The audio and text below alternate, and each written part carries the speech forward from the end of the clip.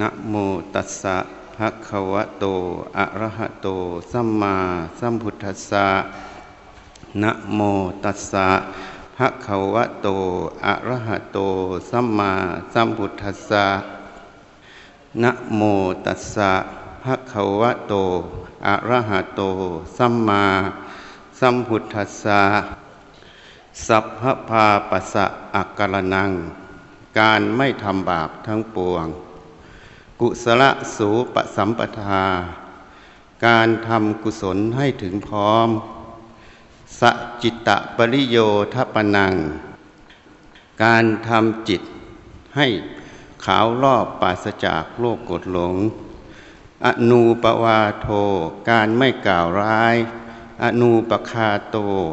การไม่ทำลายซึ่งกันและกันเอตังพุทธานะสาสนันตินี่เป็นคำสอนของพระพุทธเจ้าทั้งหลายขอโอกาสพระเถรานุเถระทั้งหลาย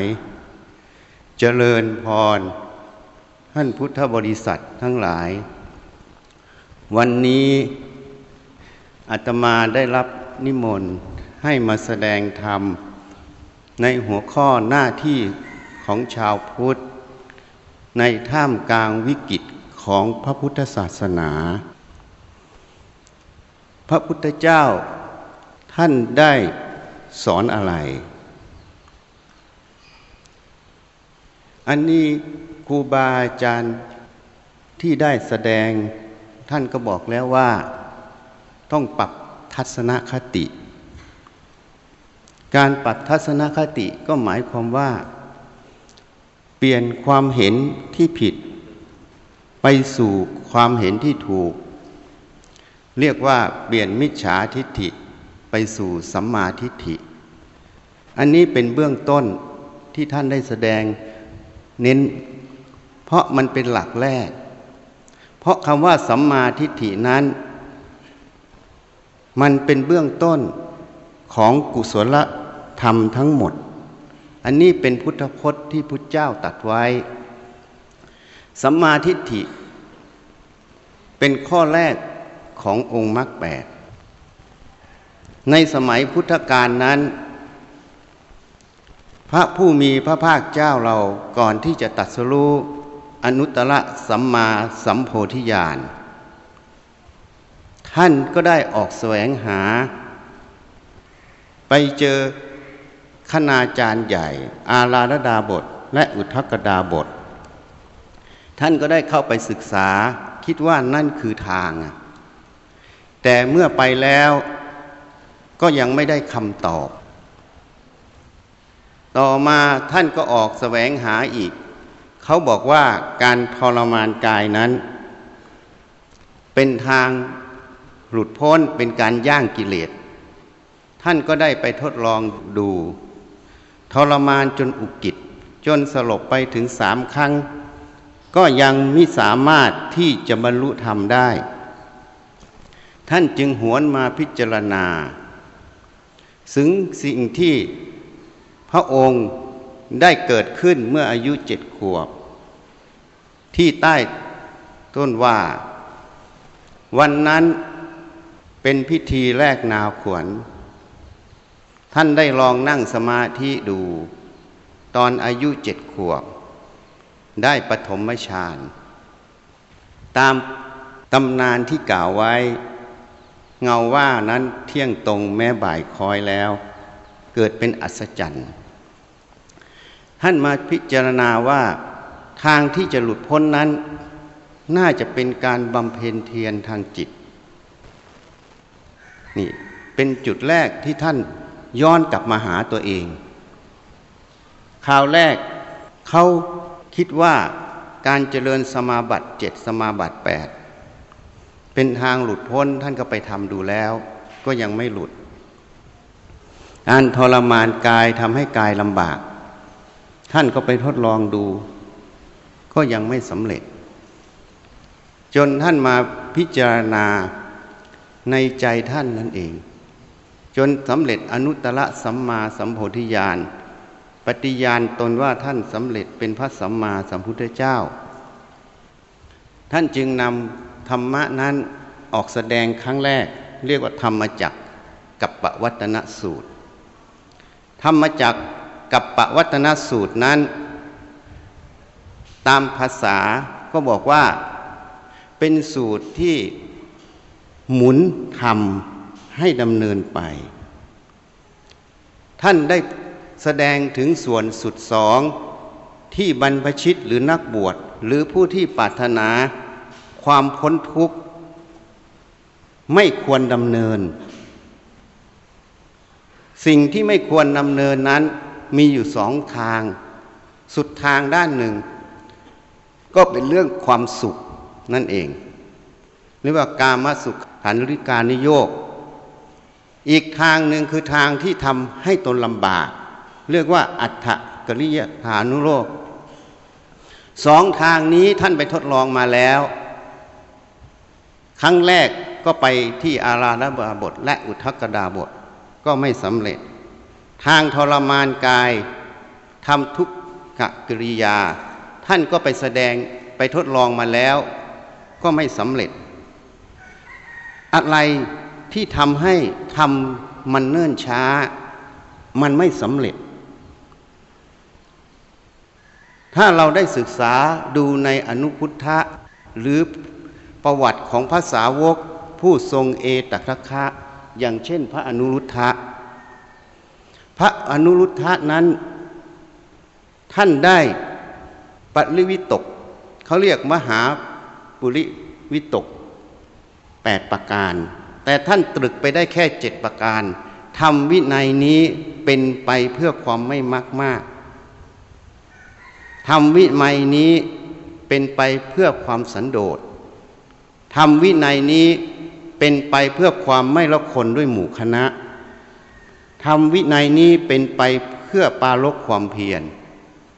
ทำวินัยนี้เป็นไปเพื่อสติเพื่อสมาธิเพื่อปัญญาท่านก็ยังไม่สามารถที่จะสิ้นสุดอาสวะกิเลสได้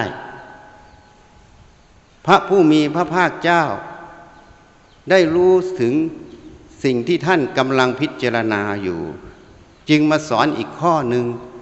คือทำวินัยนี้เป็นไปเพื่อความไม่เนิ่นช้าทำวินัยที่เป็นไปด้วยความไม่เนิ่นช้านั้นธรรมที่เป็นไปด้วยความเนิ่นช้าคืออะไรเขาก็กล่าวไว้ในหนังสือ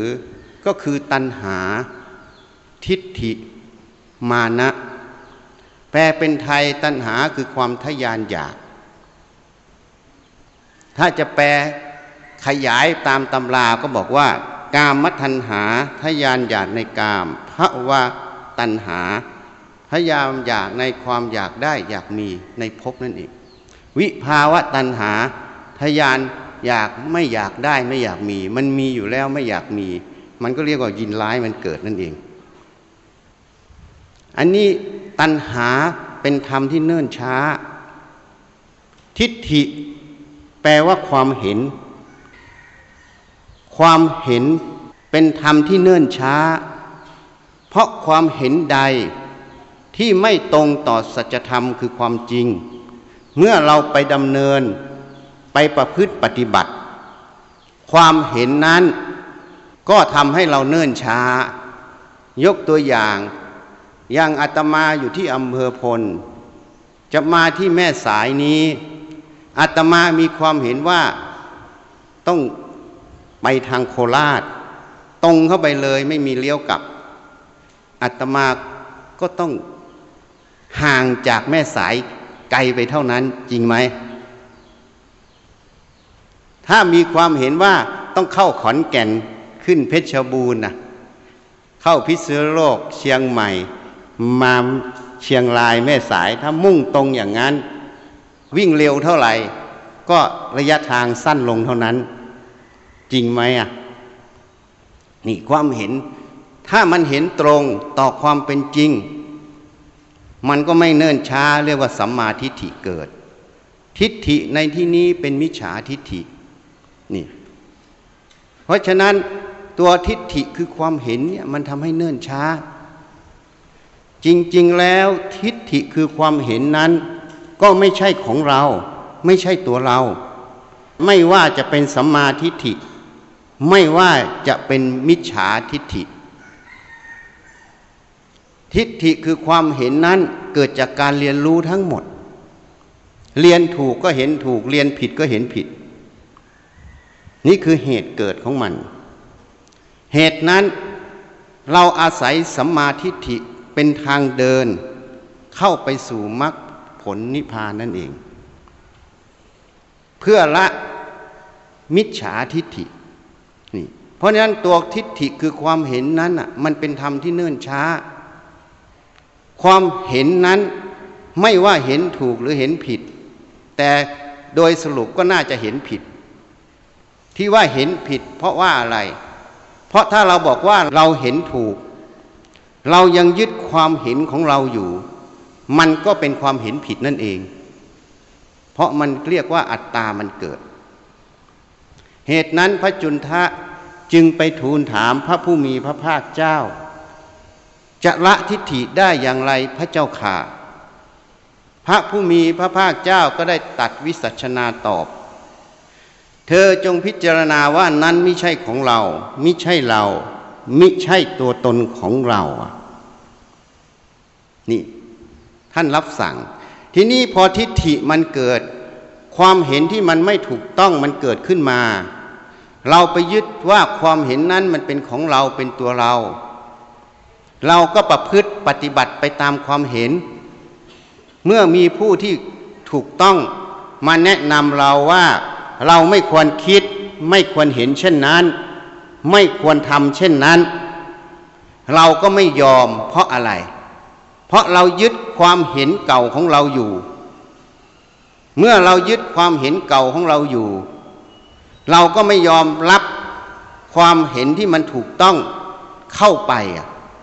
อันนี้ก็เลยเรียกว่ามานะมันก็เกิดตามมา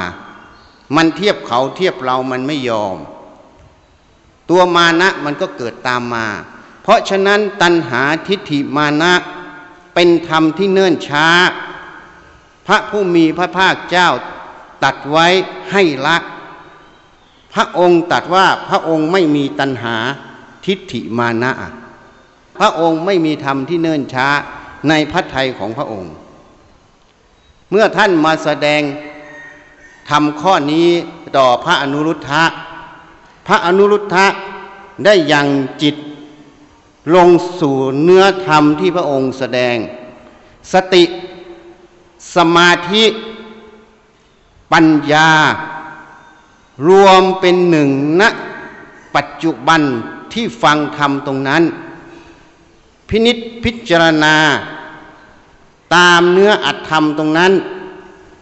ก็เห็นแจ้งในธรรมอาสวะกิเลสจึงสิ้นไปท่านจึงสำเร็จเป็นพระอรหันต์รูปหนึ่งผู้ทรงเอตทัคคะเลิศทางทิพจักษุเหตุนั้นตัวทิฏฐิคือความเห็นนั้นมันเกิดจากการเรียนรู้มันเป็นปัญหาของคนที่เรียนรู้มาในอดีตเหตุนั้นพระผู้มีพระภาคเจ้าได้สอนเรื่องกาลามสูตรแก่ชาวกาลามะมาถามปัญหาพระองค์เรื่องความเชื่อจะเชื่ออะไรไม่เชื่ออะไรพระองค์จึงตรัสไว้อย่าเพิ่งเชื่อเพราะเล่าขานสืบต่อกันมาเพราะการเล่าขานสืบต่อกันมานั้นถ้าผู้เล่าคนแรกเล่าผิดหรือคนแรกเล่าถูกคนฟังต่อมาฟังผิดแล้วก็เล่าต่อมาผิดถ้าเราเชื่อโดยไม่ใช้สติปัญญาไตร่ตรองพินิจพิจารณาความจริงในจุดนั้นเราก็เลือกปฏิบัติไปตามความเชื่อนั้นผลที่ไม่ถูกต้องคือโทษจะเกิดนั่นเองเพราะความที่ทำเล่าขานสืบต่อกันมามันผิดอย่าเพิ่งเชื่อเพราะทำตามกันมาการทำตามกันมานั้นผู้ที่พาทำทีแรกท่านอาจจะมีเหตุผลมีเหตุปัจจัย ในขณะปัจจุบันอย่างนั้นก็ทำตรงนั้นแต่เมื่อเหตุปัจจัยมันเปลี่ยนไปคนพาทำกันต่อมาพอมาปัจจุบันเหตุปัจจัยมันไม่ตรงมันเปลี่ยนไปหรือไม่การทำตามนั้นทำด้วยความเห็นผิดแต่แรกเราเชื่อไม่ได้ไต่ตองพินิจพิจารณามันก็ผิดพลาดได้นี่ท่านจึงบอกไว้อย่าเพิ่งเชื่อเพราะเล่าขานสืบต่อกันมาอย่าเพิ่งเชื่อเพราะทำตามกันมาอย่าเพิ่งเชื่อเพราะวิตกตามอาการเมื่อเราเห็นอาการอย่างใดอย่างหนึ่งแล้วเราก็คิดว่าน่าจะเป็นอย่างนั้นไม่น่าจะเป็นอย่างนี้แล้วเราก็เชื่อความคิดที่เราคิดอยู่อย่างนั้นทีนี้การที่เราคิดขึ้นมาว่าน่าจะเป็นอย่างนั้นน่าจะเป็นอย่างนี้ตามอาการที่เราเห็นนั้นมันก็อาจจะผิดได้สิ่งที่เราคิดกับสิ่งที่มันเป็นจริงอาจจะไม่ตรงกันไงเพราะการคิดของมนุษย์นั้นท่านทั้งหลายเคยพิจารณาไหมเวลาเราคิดถึงเรื่องใดเราต้องเคยรู้เรื่องนั้นมาก่อนเราต้องมีพื้นฐานเกี่ยวกับเรื่องนั้นมาก่อนอย่างเช่นเราเห็นผู้หญิงกับผู้ชายเดินไปด้วยกันเราเห็นอาการอย่างนี้เราอาจจะคิดว่าคนนี้เป็นสามีภรรยากันนะแต่จริงๆอาจจะเป็นพี่น้องอาการต่างๆที่เราคิดทั้งหมดมันขึ้นกับความรู้สัญญาเก่าๆนั่นเองเพราะฉะนั้นท่านจึงกล่าวไว้อย่าเพิ่งเชื่อเพราะวิตกตามอาการอย่าเพิ่งเชื่อเพราะคาดคะเนว่าน่าจะเป็นอย่างนั้นน่าจะเป็นอย่างนี้ถ้าคาดคะเนถูกก็ถูกไปคาดคะเนไม่ถูกก็ผิดไปมันก็เลยเป็นโทษเกิดขึ้นจริงไหมนี่อย่าเพิ่งเชื่อเพราะเป็นตรรกะอันนี้เป็นความละเอียดตรรกะบางครั้งเราคิดถูกในบางจุดแต่มันไม่ถูกทั้งหมดเมื่อมันไม่ถูกทั้งหมดเราคิดว่าหลักการคิดเราถูกเราก็ยึดไปพอยึดไปมันก็เลยผิดพลาดอย่าเพิ่งเชื่อเพราะอ้างตำราเพราะตำราที่เขียนไว้ทั้งหมดบันทึกจากความรู้ความเห็นของคนเขียนจริงไหมโยมว่าจริงไหมบันทึกจากความรู้ความเห็นของคนเขียนถ้าความรู้ความเห็นของคนเขียนนั้นมีจุดที่ไม่ถูกต้องการเชื่อเข้าไปในจุดนั้นก็จะเกิดปัญหาไงถ้าพูดแบบภาษาเราเวลาเราโหลดข้อมูลโปรแกรมมาใช้ในคอมพิวเตอร์พอดีโปรแกรมนั้นมีไวรัสอยู่ด้วยพอโหลดเข้ามาแล้วมันได้โปรแกรมบวกกับไวรัสจริงไหมแล้วตัวปัญหามันไม่ใช่โปรแกรมตัวปัญหาคือตัวไวรัสจริงไหมเพราะฉะนั้นตำราที่เขียนไว้มันเขียนออกจากความรู้ความเห็นของผู้เขียนจริงไหมเพราะนั้นเราต้องวิจัยต้องไตร่ตรองพินิจพิจารณาให้ถ่องแท้อย่าเพิ่งเชื่อเพราะผู้พูดน่าเชื่อถือสังคมในที่ต่างๆอาศัยความน่าเชื่อถือของผู้พูดเป็นหลักในความเชื่อมันก็ผิดพลาดได้เพราะผู้ที่น่าเชื่อถือก็ไม่ได้บอกว่าจะถูกทุกอย่างเราต้องวิเคราะห์วิจัยอย่าเพิ่งเชื่อแม้แต่ผู้พูดเป็นครูของเราครูเราก็อาจจะมีจุดที่สอนผิดเราต้องวิเคราะห์วิจัยอย่าเพิ่งเชื่อแม้เข้าได้กับความเห็นของเราเห็นยังสรุปง่ายๆพระองค์ไม่ให้เชื่อความเห็นภายนอกไม่ให้เชื่อความเห็นภายในคือตนเอง10 ข้อสรุปแค่นี้นะเป็น2 ข้อทีนี้จะเชื่ออย่างไรก็ต้องใช้สติปัญญาพิจารณา ใช้สติปัญญาพิจารณาว่าสิ่งเหล่านั้นมันตรงสัจธรรมคือความจริงไหมถ้ามันตรงสัจธรรมความจริงเป็นกุศลเป็นประโยชน์ก็ลองไปประพฤติปฏิบัติหรือไปทำดูถ้าทำแล้วมันถูกต้องก็เชื่อตรงนั้นถ้ามันไม่ถูกต้องก็ละไปเพราะฉะนั้นการที่เราจะเชื่อสิ่งใดเราไม่ได้เชื่อเพราะความเห็นของใครไม่ใช่เชื่อเพราะความเห็นภายนอกไม่ได้เชื่อเพราะความเห็นของเราแต่ที่เราเชื่อนั้นเราเชื่อตรงสัจธรรมคือความจริงเป็นตัวตัดสินถ้าความเห็นภายนอกตรงสัจธรรมคือความจริงเราก็เชื่อถ้าความเห็นภายนอกไม่ตรงสัจธรรมความจริงเราก็ไม่เชื่อความเห็นของเราถ้าตรงสัจธรรมความจริงเราก็เชื่อความเห็นเราถ้าไม่ตรงสัจธรรมความจริงเราก็ไม่เชื่อเหตุนั้นเราไม่เชื่อหรือเชื่อภายนอกหรือตัวเราเชื่อตรงสัจธรรมคือความจริงนั่นเองถ้าเรามีหลักใช้สติสมาธิปัญญากันกรองความรู้ความเห็นตรงนี้บ่อยๆเราก็จะกันกรองสิ่งที่มันถูกต้องลงสู่ใจนั่นเองเมื่อสิ่งที่มันถูกต้องลงสู่ใจก็เท่ากับเราได้เปลี่ยนมิจฉาทิฏฐิไปสู่สัมมาทิฏฐิ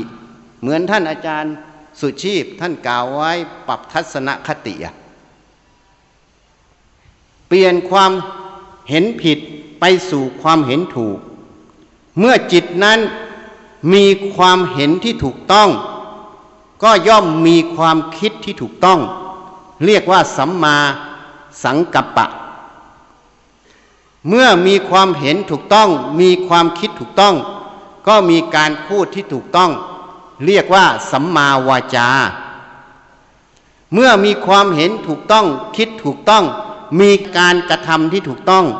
เรียกว่าสัมมากัมมันตะสัมมาอาชีวะเหตุนั้นกายกรรมวจีกรรมมาจากมโนกรรม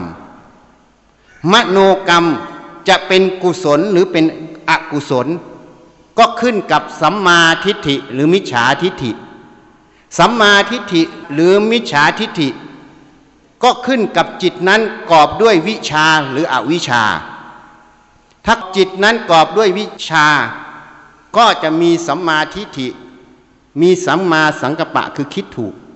ถ้าจิตนั้นกอบด้วยอวิชชาก็จะมี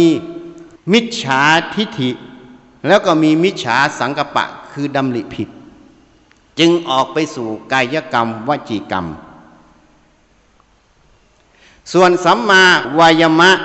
สัมมาสติสัมมาสมาธิก็อยู่ทำหน้าที่ร่วมกันกับสัมมาทิฏฐิสัมมาสังกัปปะนั่นเองเป็นมโนกรรมเหตุนั้นในพระไตรปิฎกบางพระสูตรท่านกล่าวมรรคแค่5ไม่ได้กล่าว8แต่ก็คือ8นั่นเองคือสัมมาทิฏฐิสัมมาสังกัปปะสัมมาวายามะสัมมาสติสัมมาสมาธิท่านไม่กล่าวสัมมาวาจาสัมมากัมมันตะสัมมาอาชีวะเพราะละไว้ในฐานที่เข้าใจเพราะกายกรรมวจีกรรมย่อมมาจากมโนกรรมเหตุนั้นการประพฤติปฏิบัติอย่างที่ครูบาอาจารย์ได้แสดงไปเมื่อเช้าศาสนาจะเจริญหรือเสื่อมนั้นอยู่ในใจเรานะตรงนี้เป็นเหตุเพราะมหาเหตุคือใจนั่นเอง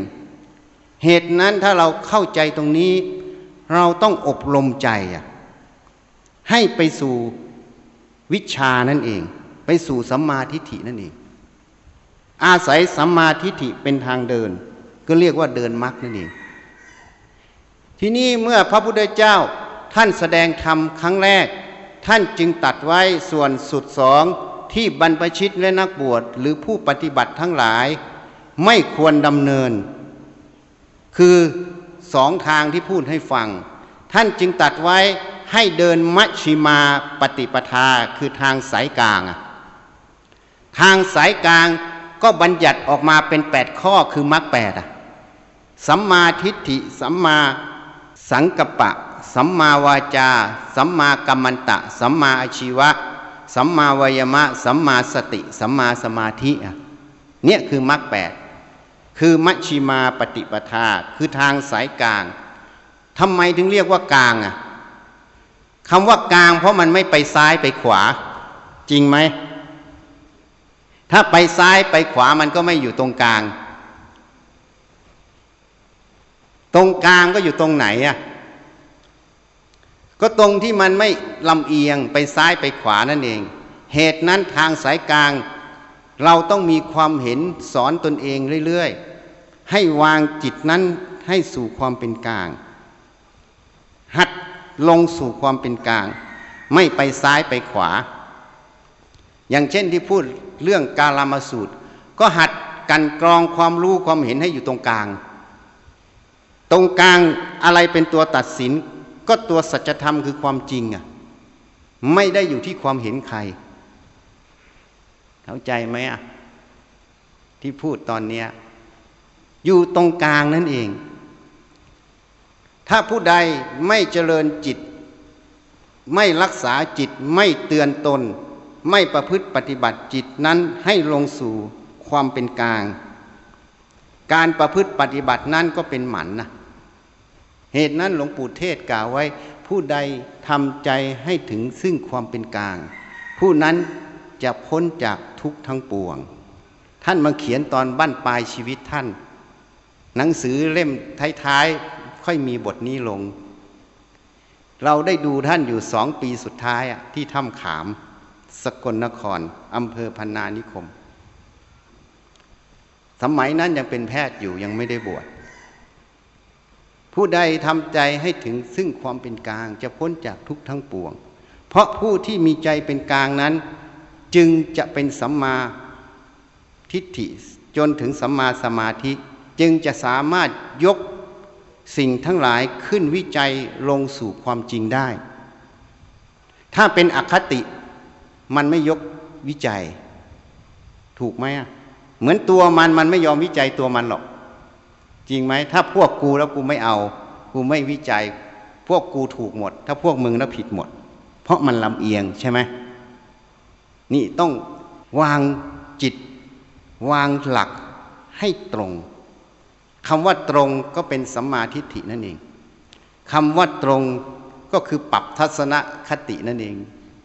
จากมิจฉาทิฏฐิไปสู่สัมมาทิฏฐินี่เพราะฉะนั้นศาสนาเจริญหรือเสื่อมอยู่ในใจของคนถาวรวัตถุเป็นแค่สิ่งที่แสดงถึงภายในจิตใจที่ออกมาเพราะวัตถุธรรมมาจากนามธรรมคือมโนกายกรรมวจีกรรมมาจากมโนกรรมนี่ถ้าเราเข้าใจหลักตรงนี้หน้าที่ของเราคืออะไรแล้วเราปรารถนาอะไร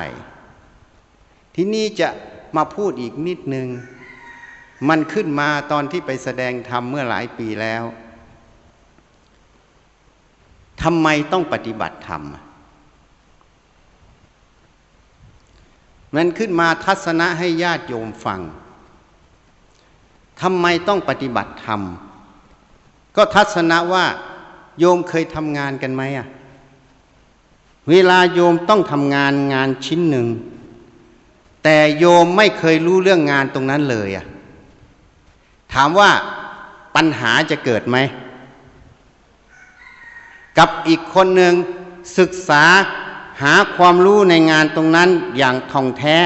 รู้ทั้งเหตุทั้งผลทั้งคุณทั้งโทษทั้งปัญหาจะเกิดตรงจุดไหนรู้อย่างท่องแท้คนนี้ปัญหาจะเกิดไหมถ้าเกิดก็น้อยหรือไม่เกิดใช่ไหมกับคนแรกนี่ต่างกันไหมโยมว่าต่างไหมเพราะฉะนั้นคนที่ฉลาดต้องทำยังไงเมื่อต้องทำงานโยมอยากเลือกเป็นคนฉลาดหรืออยากเลือกเป็นคนโง่ ถ้าโยมอยากเลือกเป็นคนฉลาดต้องทำอย่างไรเอาก็ต้องศึกษาหาความรู้ในงานการนั้นให้ถ่องแท้จริงไหมถ้าเราศึกษาหาความรู้ในงานการนั้นถ่องแท้แล้วเราก็ประพฤติปฏิบัติได้ถูกต้องจริงไหมปัญหามันก็ลดลงหรือไม่มีจริงไหมนี่ฉันใดฉันนั้นพวกโยมรู้ไหมโยมถูกบังคับให้ทำงานตั้งแต่เกิดจนตายหรือตั้งแต่ตื่นนอนถึงลงนอนพวกโยมเคยรู้ไหมมีใครรู้บ้างว่าถูกบังคับให้ทำงานตั้งแต่ตื่นนอนถึงลงนอนมีใครรู้บ้างหรือมีใครพิจารณาบ้างทำไมถึงพูดเช่นนั้นงานคือกายใจเราอยู่กับกายใจเรานี้ตั้งแต่ตื่นนอนถึงลงนอนจริงไหมพอนอนหลับมันไม่รู้สึกตัวไม่ต้องพูดถึงพอตื่นขึ้นมาก็รู้สึกตัวจนไปสู่การนอนหลับระหว่างช่วงที่ตื่นจนถึงหลับมันมีอะไรหลายอย่างเกิดขึ้นในกายในใจเราถูกบังคับให้ทำงานอยู่ตลอดจริงไหมโยมว่าจริงไหมแต่โยมไม่เคยรู้เรื่องของมันเลยไม่เคยรู้เรื่องกายใจของตนเองเลยนี่พูดโดยสมมุตินะว่าตนเองเพื่อเป็นภาษาสื่อเฉยๆโยมไม่เคยรู้เรื่องของตนเองเลยไม่เคยรู้เรื่องกายใจตนเองอย่างท่องแท้ถามว่าปัญหาจะเกิดไหมเพราะโยมถูกบังคับให้ทำงานอยู่ตั้งแต่ตื่นนอนถึงลงนอนโยมว่าปัญหาเกิดไหมปัญหาที่เกิดนั้นคืออะไรก็คือความทุกข์ใจนั่นเองถูกไหมถ้าเราไม่รู้แจ้งไม่เข้าใจในตนเองมันต้องมีสักวันหนึ่งหรือเวลาหนึ่งต้องมีความทุกข์ใจไม่มากก็น้อยโยมว่าจริงไหมหรือในที่นี้ตั้งแต่เกิดมาไม่เคยมีความทุกข์ใจเลยมีไหมโยมว่ามีไหมที่เกิดมาในโลกนี้ที่มานั่งในศาลานี้ตั้งแต่เกิดมาจนถึงอายุปัจจุบันนี้ไม่เคยทุกข์ใจเลยแม้แต่น้อยหนึ่งนิดหนึ่งมีไหมไม่มีเห็นไหมทีนี้ผู้ฉลาดต้องทำอย่างไรอยากจะทุกข์หรือไม่อยากทุกข์พวกโยมอยากทุกข์หรือไม่อยากทุกข์ใช่ไหมคนฉลาดก็ไม่อยากทุกข์ใช่ไหมไม่อยากทุกข์ต้องทำอย่างไรนี่มันก็จะกลับมาหาเหตุผลเมื่อเราไม่อยากทุกข์เราต้องทำอย่างไรเราก็ต้องมาศึกษาในงานการที่เราทำให้ท่องแท้จริงไหมโยมว่าจริงไหมงานการนั้นคือกายใจเราต้องมาศึกษาในกายใจเราให้ท่องแท้ให้ชัดแจ้งให้ประจักษ์เห็นความจริงในกายใจตรงนี้ถ้าเห็นตรงนี้เมื่อไหร่คำว่ามิจฉาทิฏฐิก็เกิดไม่ได้คำว่าสัมมาทิฏฐิก็แปลว่าเกิดได้ใช่ไหมเมื่อสัมมาทิฏฐิเกิดมันก็เกิดอะไรต่อสัมมาสังกัปปะคือความดำริคือความคิดนั่นเองชอบเกิดเมื่อคิดชอบมันเกิดมันก็พูดชอบเกิดมันก็กระทำทางการงานและอาชีพชอบเกิดใช่ไหมถูกไหมมันก็เลยเรียกว่ากุศลกรรมเกิดใช่ไหมมันก็เท่ากับเรียกว่าละอกุศลกรรมถูกไหม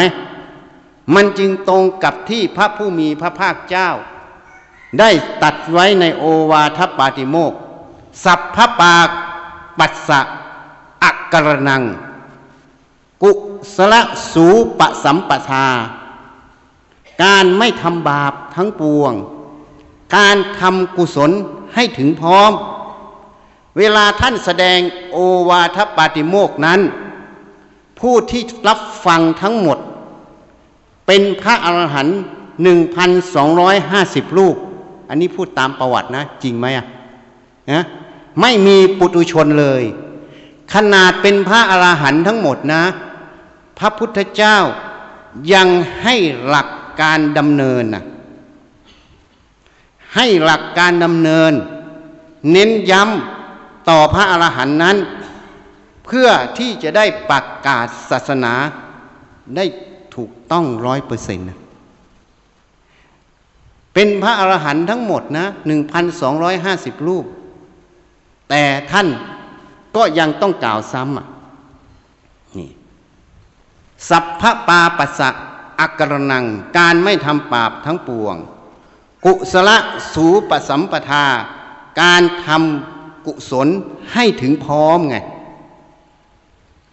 นี่2 ข้อแรกเพราะฉะนั้นถ้าเราประพฤติปฏิบัติอย่างนี้เรารู้ว่าปัญหามันเกิดเพราะความไม่รู้แจ้งในกายใจตนเองคือเราถูกบังคับให้ทำงานงานนั้นคืองานของกายใจอยู่กับมันตั้งแต่ตื่นนอนถึงลงนอนแต่ไม่รู้เรื่องของมันเลยแต่ต้องทำงานมันก็เกิดปัญหาคือความทุกข์ใจจริงไหมถูกไหมพอทุกข์ใจตัวนี้เกิดมันก็เรียกว่าอะไรอกุศลมันเกิดถูกไหมถ้าไม่มีอกุศลเกิดมันจะมีความทุกข์ใจไหมเพราะฉะนั้นอกุศลนี้มันเกิดจากอะไรเกิดจากความไม่เห็นแจ้งในเรื่องของตนเองคือกายใจนี้นั่นเองจริงไหมถูกไหมเพราะฉะนั้นเหตุนั้นทำไมต้องปฏิบัติธรรมเพราะเราถูกบังคับให้ทำงานตั้งแต่ตื่นนอนจนถึงลงนอนเมื่อเราถูกบังคับให้ทำงานตั้งแต่ตื่นนอนถึงลงนอนเราไม่รู้เรื่องงานปัญหามันย่อมเกิดขึ้นเหตุนั้นผู้มีปัญญาย่อมไม่นิ่งนอนใจย่อมไม่จมอยู่กองทุกข์ย่อมไม่จมอยู่ปัญหาที่มันจะเกิดท่านจึงต้องใช้สติปัญญาพินิจพิจารณาศึกษาในงานการนั้นให้ท่องแท้ให้ชัดแจ้งเมื่อท่านท่องแท้ชัดแจ้งในใจท่านแล้วท่านก็ทำงานนั้นได้ถูกต้องจริงไหมถูกไหมนี่ย้อนกลับมาการปฏิบัติธรรมนั้นถ้าเรารู้เช่นนี้นี่การปฏิบัติธรรมจึงไม่ใช่เรื่องของนักบวชนะไม่ใช่เรื่องของพระเนนชีการปฏิบัติธรรมนั้นเป็นเรื่องของทุกคนที่มีกายใจนี้จริงไหมพระมีแต่ความทุกข์เหรอโยมไม่มีความทุกข์ใช่ไหมโยมว่าจริงไหมฮะไม่จริงเห็นไหมมีคนตอบเหตุนั้นทุกคนที่มีกายใจนี้จึงต้องปฏิบัติธรรมไงนี่คือเหตุผลเพราะเราอยู่กับกายใจนี้เราถูกบังคับให้ทำงานตั้งแต่ตื่นนอนถึงลงนอนเมื่อเราไม่รู้เรื่องของมันเราต้องมีความทุกข์เพราะฉะนั้นการปฏิบัติธรรมนี้จึงเป็นเรื่องของทุกชีวิตที่มีกายใจนี้ไม่มีข้อยกเว้นไม่มีข้อยกเว้นไม่ว่ากรณีใดจริงไหมเพราะความทุกข์นี้มันไม่ได้เลือกหญิงไม่ได้เลือกชายไม่ได้เลือกนักบวชไม่ได้เลือกฆราวาสไม่ได้เลือกคนแก่ไม่ได้เลือกเด็กไม่ได้เลือกศาสนาจริงไหมทุกคนในโลกนี้ถ้าไม่รู้เรื่องงานก็ต้องปฏิบัติผิดปัญหาต้องเกิดคือความทุกข์ใจนั่นเองจริงไหมโยมว่าจริงไหมเพราะฉะนั้นจึงหมดปัญหาว่าการปฏิบัติธรรมนั้นเป็นเรื่องของพระชีเนนไม่ใช่นะเป็นเรื่องของทุกคนที่มีกายใจไม่ใช่เรื่องของผู้หญิงหรือผู้ชายไม่ใช่เรื่องของคนแก่หรือเด็กเป็นเรื่องของทุกคนทุกคนมีกายใจนี้เหมือนกันหมดมีอุปกรณ์เท่าเทียมกันหมดคือกายใจนี้แต่ผู้ใดจะเข้าใจเห็นแจ้งในธรรม ขึ้นกับผู้นั้นปฏิบัติธรรมสมควรแก่ธรรมไหมใครปฏิบัติถูกหรือปฏิบัติผิดเท่านั้นเองแต่ความที่จะสามารถบรรลุธรรมนั้นเป็นสิทธิขั้นพื้นฐานทุกคนเสมอกันหมดมีสิทธิ์เข้าถึงได้หมดแต่ช้าเร็วแล้วแต่เหตุปัจจัยจริงไหมแม้แต่ปฏิบัติถูกแล้วก็ยังแล้วแต่เหตุปัจจัยจริงไหมนี่ถ้าปฏิบัติผิดไม่ต้องพูดถึงมันไม่มีสิทธิ์ที่จะเข้าอยู่แล้วนี่เพราะฉะนั้นถ้าโยมเข้าใจอย่างนี้เนี่ยตัดปัญหานะใครบอกว่าแก่แล้วค่อยเข้าวัดอันนี้เรียกว่ามิจฉาทิฏฐิคือความเห็นที่ผิดเพราะไม่รู้ว่าตัวเองถูกบังคับทำงานเหมือนสมมุติว่าเราถูกอยู่ในกรงขังก็ยังไม่คิดว่าตัวเองถูกขังนึกว่าเราวิ่งข้างในกรงขังได้รอบไม่ได้ถูกมัดนิ่งๆกันเลยว่าเรามีอิสระนี่อันนั้นก็เลยเรียกว่าตามันเลยมืดบอดไม่เห็นลูกกรงใช่ไหมอันนี้ทัศนะให้ฟังจริงไหมถูกไหมเพราะฉะนั้นถ้าเราเข้าใจอย่างนี้การปฏิบัติธรรมเป็นเรื่องของทุกคนไม่ว่านักบวชฆราวาสไม่ว่าหญิงไม่ว่าชายไม่ว่าคนแก่หรือเด็กทุกคนมีสิทธิเสรีภาพเสมอกันหมดที่จะบรรลุธรรมที่จะปฏิบัติธรรมเพราะอุปกรณ์มันเท่าเทียมกันหมดแล้วก็เป็นหน้าที่ของทุกคนที่ฉลาดนะวงเล็บที่จะต้องทำถ้าไม่ทำไม่ใส่ใจศึกษาก็ต้องทุกข์ถูกไหมนี่เพราะฉะนั้นถ้าเราเข้าใจอย่างนี้ประเด็นว่าทำไมต้องปฏิบัติธรรมแก่แล้วค่อยเข้าวัดอันนี้เป็นมิจฉาทิฏฐินะใครที่มีอายุเหลือน้อยแล้วกลับไปก็บอกลูกบอกหลานนะอย่าไปห้ามลูกห้ามหลานเข้าวัดนะ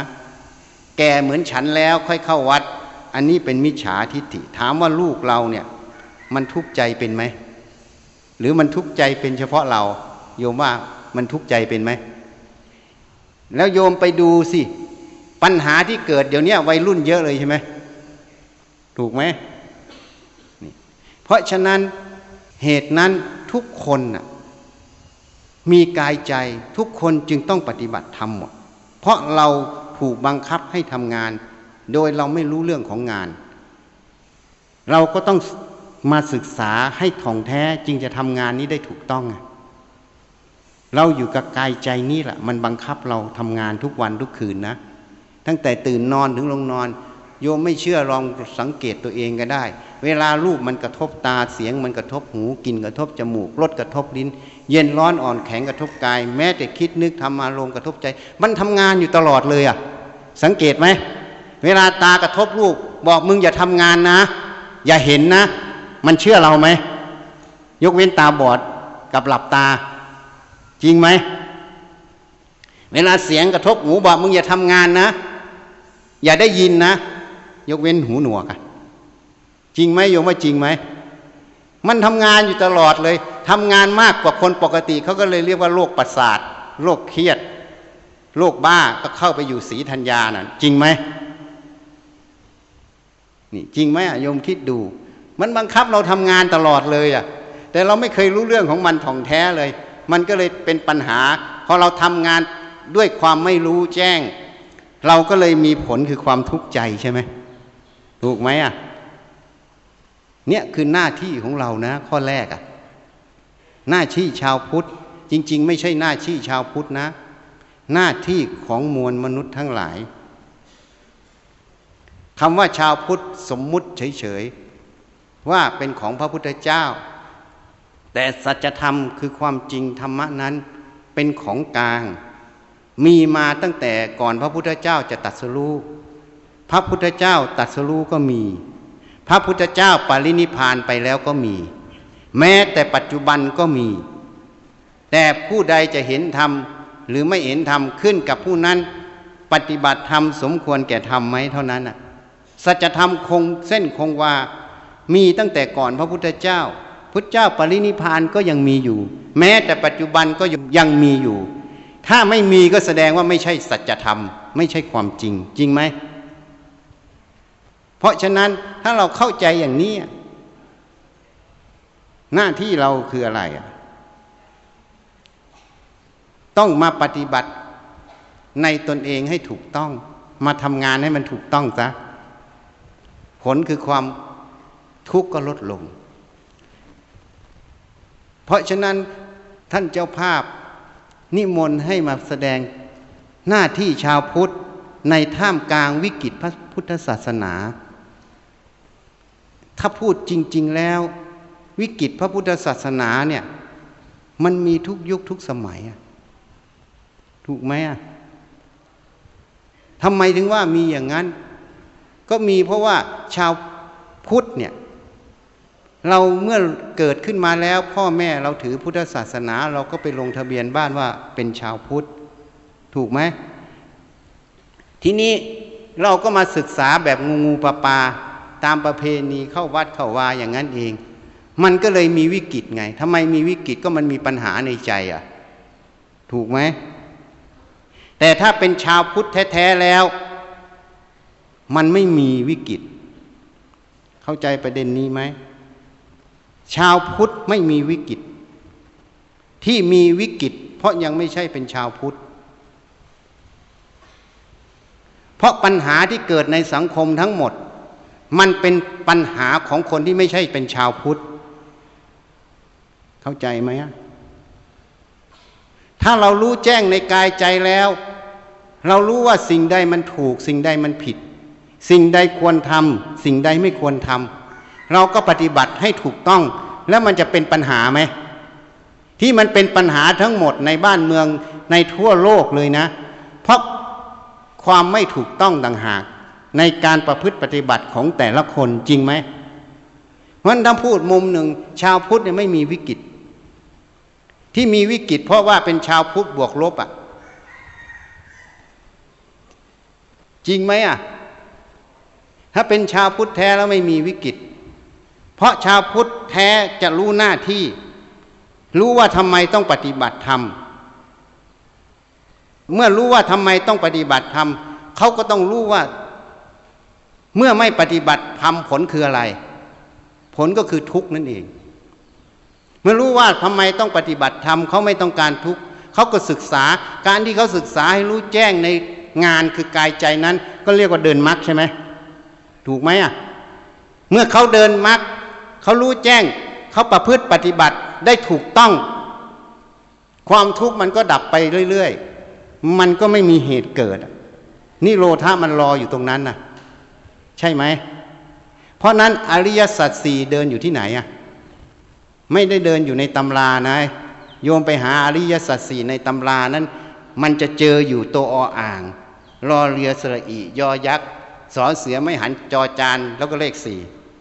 จริงไหมแต่อริยสัจสี่แท้อยู่ในกายใจโยมนั่นเองอยู่ที่ใจโยมนั่นเอง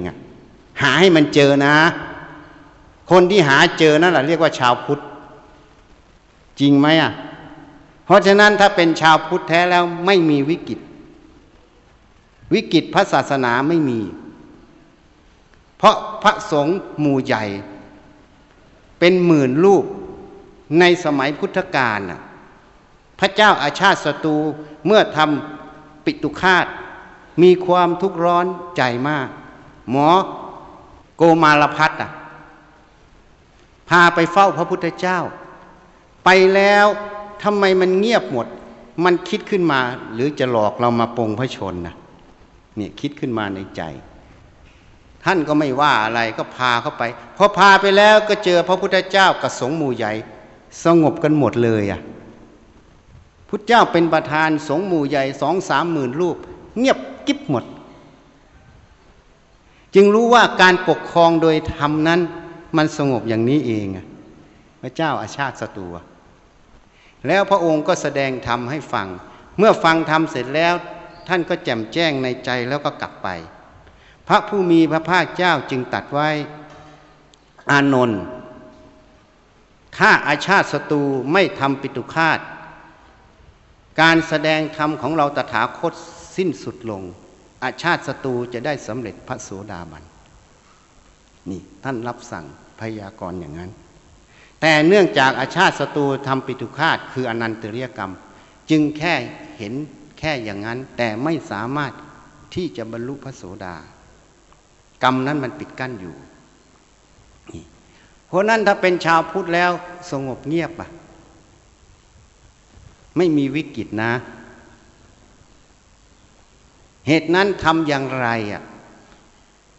ที่เราจะชี้ให้คนเห็นถูกต่างหากเพราะในโลกนี้อวิชชามันครอบงำตั้งแต่เกิดใครที่เกิดมาแล้วไม่มีอวิชชายกมือขึ้นดิถ้ายกมือขึ้นก็แสดงว่าไม่ใช่ชาวพุทธเพราะศีลห้าไม่มีมุสาวาทาเพราะอะไรอ่ะเพราะถ้าไม่มีอวิชชาก็เข้านิพพานหมดใช่ไหมไม่ต้องเกิดเพราะนั้นอวิชชามันปกปิดหมดนะมันหลอกเราอ่ะหลอกให้เราคิดผิดพูดผิดทำผิดอ่ะจริงไหมเพราะฉะนั้นถ้าเราเข้าใจประเด็นนี้ก็ควรมาสนใจปฏิบัติธรรมมาศึกษาในกายใจเรานั่นเองเพื่อให้รู้จักมันท่องแท้เราจะได้ประพฤติปฏิบัติต่อมันได้ถูกต้องการประพฤติปฏิบัติได้ถูกต้องก็เรียกว่าทำงานได้ถูกต้องผลก็คือไม่มีปัญหาคือความทุกข์ใช่ไหมเข้าใจไหมอ่ะวันนี้ที่มาพูดให้ฟังอ่ะทำไมต้องปฏิบัติธรรมพูดให้ฟังแล้วนะถ้าเรารู้เหตุผลนี้เราก็รู้หน้าที่ของเราหน้าที่ของเราก็คืออะไรก็คือทำความเห็นให้มันถูกละความเห็นที่มันผิดนั่นเองประพฤติปฏิบัติให้มันถูกเมื่อปฏิบัติถูกมันก็ตรงกับคำว่าสัพพปาปัสสะอักรนังไม่ทำบาปทั้งปวงกุศลสูปสัมปทาการทำกุศลให้ถึงพร้อมนะคำว่าถึงพร้อมคือสมบูรณ์สจิตตะปริโยทัปปนังถ้าเราดำเนินอย่างนี้มันมีเหตุที่จะรู้แจ้งรู้ชัดเห็นชัดในเรื่องกายใจตนเองความทุกข์มันก็ไม่มีมันก็เลยเรียกว่าสจิตตะปริโยทัปปนังทำจิตให้ขาวรอบปราศจากโลภโกรธหลงเพราะโลภโกรธหลงมันตั้งอยู่ไม่ได้เพราะเราเห็นแจ้งในเรื่องกายใจตนเองถ้าเราไม่เห็นแจ้งความหลงมันก็ตั้งอยู่ตรงนั้นถูกไหมเหมือนมืดเนี่ยถ้าแสงสว่างเกิดความมืดมันหายเองเราไม่ต้องไปลบความมืดจริงไหมไม่ต้องไปทำลายความมืด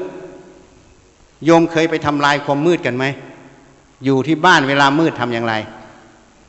เปิดไฟขึ้นใช่ไหมมีคนตอบว่าเปิดไฟขึ้นไฟเรียกว่าอะไรแสงสว่างนั้นเรียกว่าอะไรพระผู้มีพระภาคเจ้าจึงตรัสไว้ปัญญาโรกัสสมิปัจโชโตปัญญาเป็นแสงสว่างในโลกการที่เราเห็นแจ้งในกายใจเรานี้ล่ะเขาเรียกว่าปัญญามันเกิดพอปัญญามันเกิดความมืดมันก็ไม่มีใช่ไหมจริงไหมเมื่อความมืดมันไม่มีก็เรียกว่าความหลงมันไม่มีความหลงไม่มีความโลภความโกรธมันก็ไม่มีใช่ไหมจริงไหมเมื่อไม่มีมันก็เลยไม่ต้องทุกข์ไงเพราะนั้นสจิตตะปริโยทัปปนังมันอาศัยการดำเนินตั้งแต่ต้นจนไปถึงที่สุดของมันใช่ไหมเมื่อมันเกิดอย่างนี้มันก็จะลงสู่คำว่าเมื่อจิตนั้นเป็นสัมมาทิฏฐิไม่มีมิจฉาทิฏฐิพูดอีกอย่างหนึ่งท่านรู้แจ้งสมมุติปรมัตถ์ท่องแท้แล้วคนมันเลยไม่มีเพราะคนมันเป็นสมมุติเมื่อคนมันไม่มีมันจะมีอนูปวาโทไหมการไม่กล่าวร้ายกันมันจะมีไหมมันไม่มีใช่ไหมมันไม่มีอนูปวาโทนี้เป็นวจีกรรมถูกไหมมันเป็นสัมมาวาจาไปแล้วใช่ไหมมันจะมีอนูปคาโตไหมการไม่ทำลายกันมีไหมไม่มีเพราะมันเป็นอะไรสัมมากัมมันตะสัมมาอาชีวะจริงไหม มันไม่มีเบียดเบียนกันทางกายถูกไหมมันก็เลยตรงกับพุทธพจน์ที่พุทธเจ้าตรัสไว้เอตังพุทธานะสาสนันตินี่เป็นคำสั่งสอน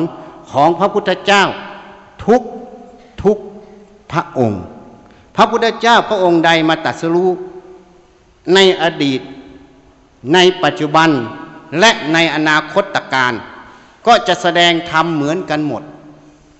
ไม่มีองค์ไหนต่างกันเพราะมันเป็นสัจธรรมคือความจริงเข้าใจอย่างนั้นเพราะนั้นหน้าที่ชาวพุทธถ้าเราศึกษาในกายใจเราอย่างนี้ข้างนอกมันสงบไหม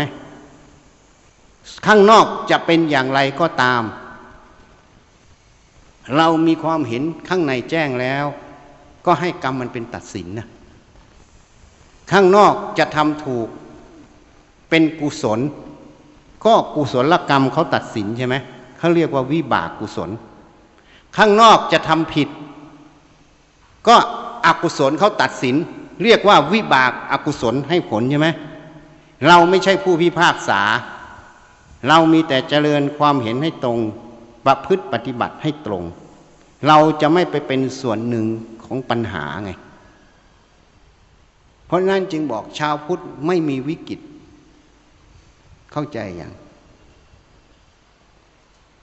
เหตุนั้นหน้าที่เราต้องประพฤติปฏิบัติ